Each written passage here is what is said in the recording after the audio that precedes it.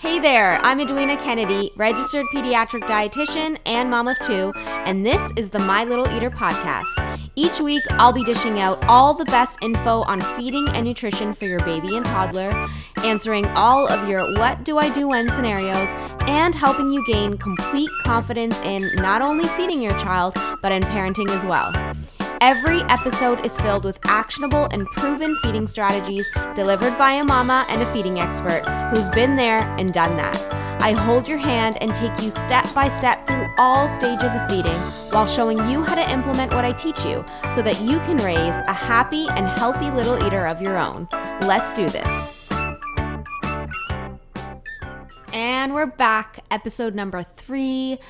I am sitting here today coming to you from, day 13 of being in kind of lockdown mode in our homes right now with this whole COVID-19 pandemic outbreak. You know what? We're doing not too bad, actually. For me, it's not so hard because I'm used to kind of staying home all day and I'm used to running out just to get groceries. Of course, there's always been driving kids around and a whole bunch of activities and stuff that we do usually participate in, especially from me on the weekends, but it hasn't been that bad. I know for the kids, I should say, it's been a lot harder because they don't get to see their friends and they haven't been able to get outside all the time or as long as they wanted or in ways that they wanted, I should say. They're big soccer geeks and just obsessed with soccer, and they want to just kick around a ball with other people all the time, but we cannot let that happen, social distancing. So anyway, we are getting out for walks. We're doing a lot whatever we can pretty much, but of course they are still going through periods of crankiness and some hard times, but I think we all are. And I think for all of you, I just want to say, especially you've likely got a baby or a toddler or multiple at home.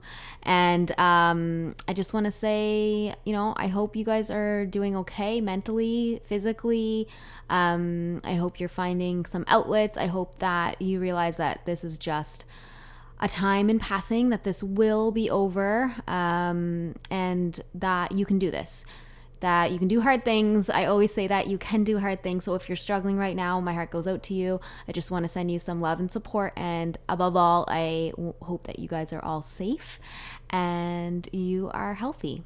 Okay, so let's just dive right into today's topic. So in this episode, we're exploring the many ways that we can sabotage our picky eaters' progress without even realizing it. So this is a really common thing that, we do a whole bunch of these kind of actions that we don't even realize sometimes we're doing, and they're done completely unintentionally. Even the best of parents do these things that I'm going to talk about today. And it's common to see them when I'm troubleshooting issues or situations that come up in my clients only support group. This is a group that's exclusively for parents who have taken my online courses. And these parents may have begun implementing the material and started putting in some work implementing the tips, but yet for some reason they're not seeing progress. And almost always when I dig in, I find out that they're likely, or they are doing one of these things. These are, again, the top things that I see, which sometimes they can't even see or notice themselves unless someone comes in with an outside perspective. So either me or a fellow parent might observe it happening and then point it out to them. And we sometimes get in such a habit of doing things a certain way that it almost takes looking at it from that bird's eye view to actually see the issue. So without further ado, let's just dive into what I'm going to call sabotage factor number 1. And that is not being consistent with the strategy. So this literally means in all aspects of parenting a picky eater. It means not being consistent with structure. So by that, I mean not offering meals and snacks at set times throughout the day on somewhat of a schedule, right? If you've been following me for some time, you know that I'm a big proponent of feeding schedules. It's not like it has to be set in stone, but it's definitely, having somewhat of like a flexible schedule with routine times that meals and snacks are offered. It's a big, big thing. And when you're not consistent with that, you can start to see things fall apart. Or maybe it means not being consistent with exposures to different foods, meaning, you've offered something a few times and then maybe you've kind of given up, right? You're not re-offering those foods that you've been working on with your toddler or preschooler. And again, sometimes you might not even realize that you stopped offering these, but it's definitely a big factor. Maybe it's not being consistent in your behavior and in boundary setting. And this is a huge one that I talk about, again, a lot in that toddler's course, but it could be something like not catering to your child one meal. And so you did really good there, but then you do give in and you cater to them for that next meal. And again, sometimes you don't even notice that you did it, but just not being consistent there gives this mixed messaging to your toddler and you don't see progress start to happen. And even not being consistent in your responses to your toddler. So maybe one time, they're like, I don't want to eat this. And then you say, you know what, that's okay. You don't have to eat it if you're not hungry. But then the next time you respond with, no, you need to eat something, at least a couple of bites. And again, they're getting these mixed messages. They don't really know what the rules are. They don't really know what they can trust. And much of it is coming, in my opinion, from a lack of confidence. Maybe what happens is you start with the intention of following through on all the strategies of parenting a picky eater that I give you. And then somewhere along the way, you start to wonder, am I doing this right? What if I made a mistake last time that I did it? I don't know if I'm cut out for this. This is hard.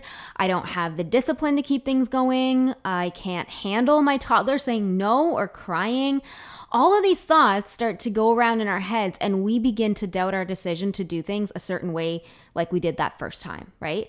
And that's why really trying to build your confidence in your parenting and letting you know that you are making good decisions and just being confident and standing in that confidence and that you are doing what's best for your child is so important to me. And you can do this, right? Me being your cheerleader, that is one of my main goals because this is such an important part. Because I know that this is such a key factor in making things happen. Acting confident, even when sometimes you're not feeling confident. And as a parent, we go through many times of not feeling that confident. But kind of taking that fake it till you make it approach and just acting confident anyway in front of your toddler is going to be a big thing because being consistent rather than doubting and just keep on doing what you've started, that is going to be a really big game changer for you. And consistency doesn't mean never making a mistake, right? That's totally opposite. That's not what I'm talking about here. We're all going to make mistakes. We're all going to quote unquote mess up a strategy or think back to a situation that happened earlier that day and say, man, like I was supposed to do this or instead of that and I didn't say that or whatever it is. That's totally going to happen and it's part of the process. And I'll tell you why that's okay. Because success doesn't come from being perfect.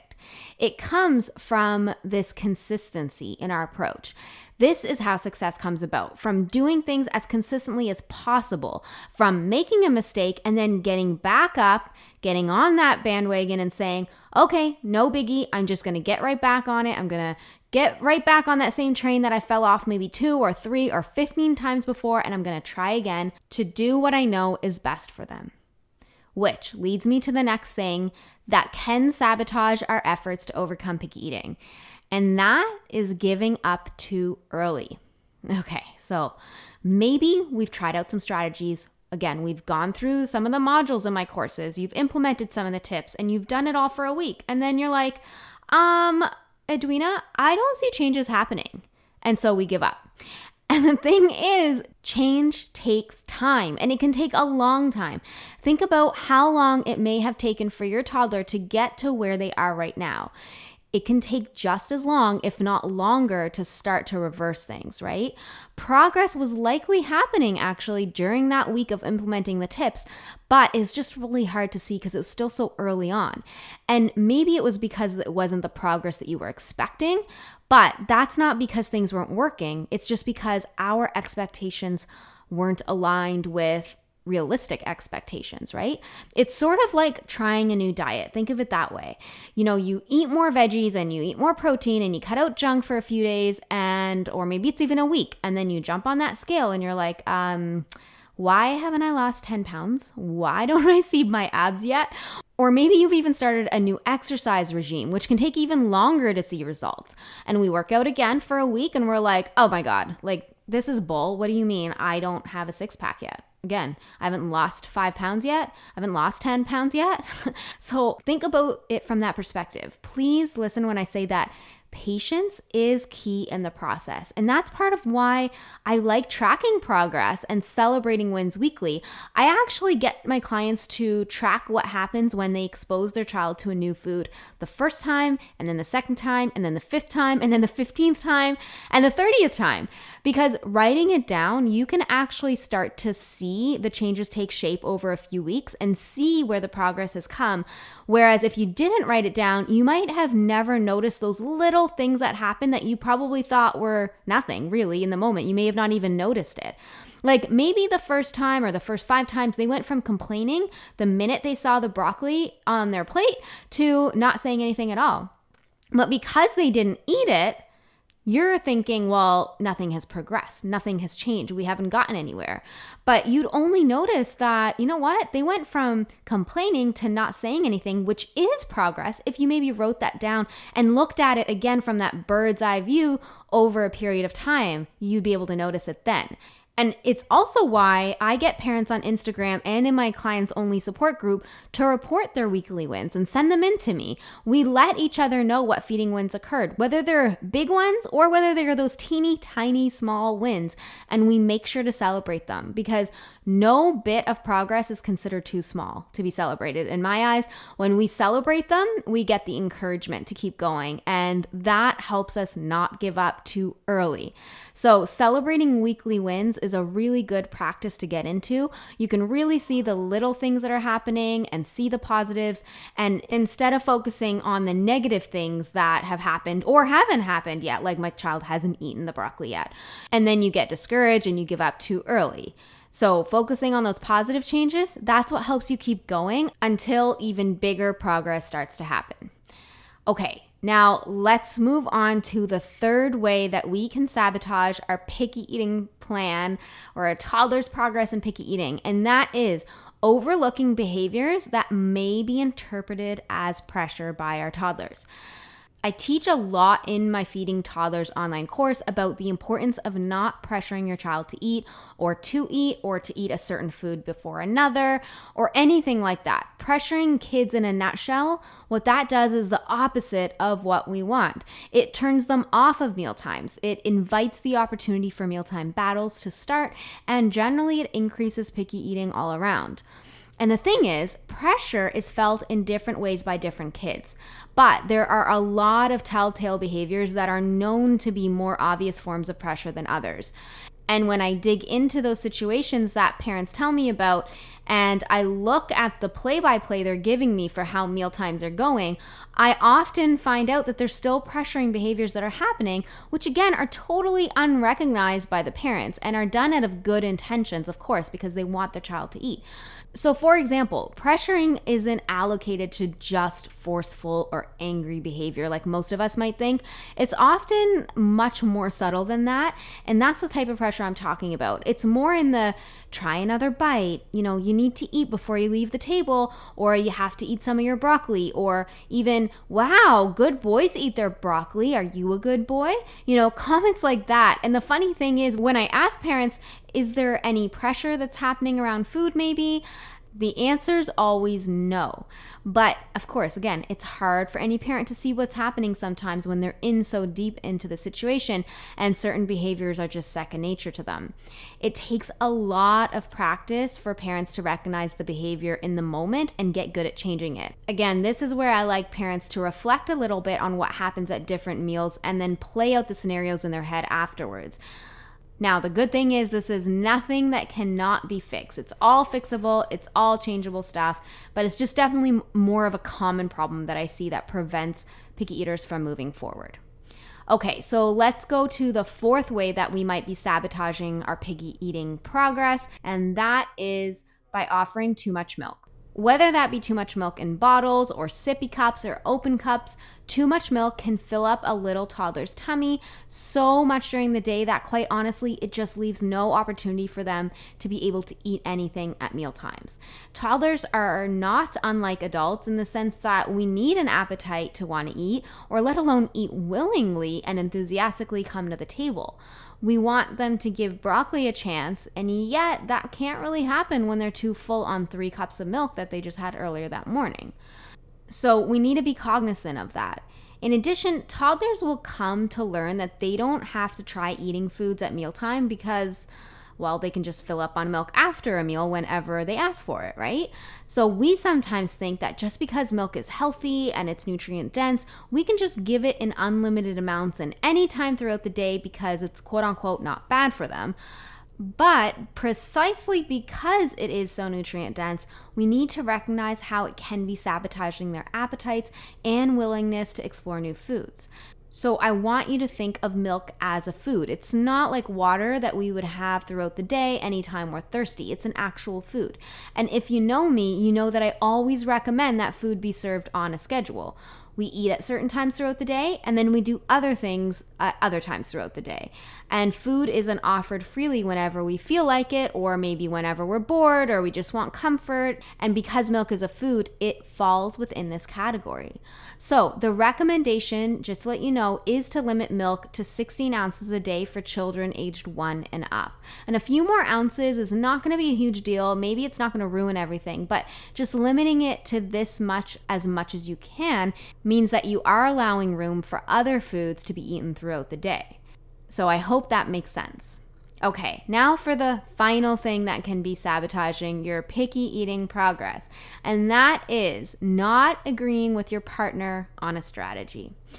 Whew, okay, it is not always easy, I know, trust me, to see eye to eye with your partner on how to feed your child, let alone all other aspects of parenting. Again, sometimes I see one parent being totally on board with and implementing all the strategies that fall in line with the diplomatic approach to feeding, which is an approach that I teach in the Feeding Toddlers online course, in which parents have firm boundaries and expectations for their toddler, yet they're still remaining sensitive to their toddler's needs and preferences and are warm and positive and empathetic to them without giving up their authority. Now, this might fall in complete contrast with how your partner might operate. Maybe they grew up on and maybe have come to know and believe in more of a disciplinarian approach, where they take more of a do what I say or else kind of approach, demanding that their toddler eats a certain food or in a certain way, or maybe they're highly strict or restrictive or pushy. Or maybe they fall on the other end of the spectrum where they have more of a permissive approach.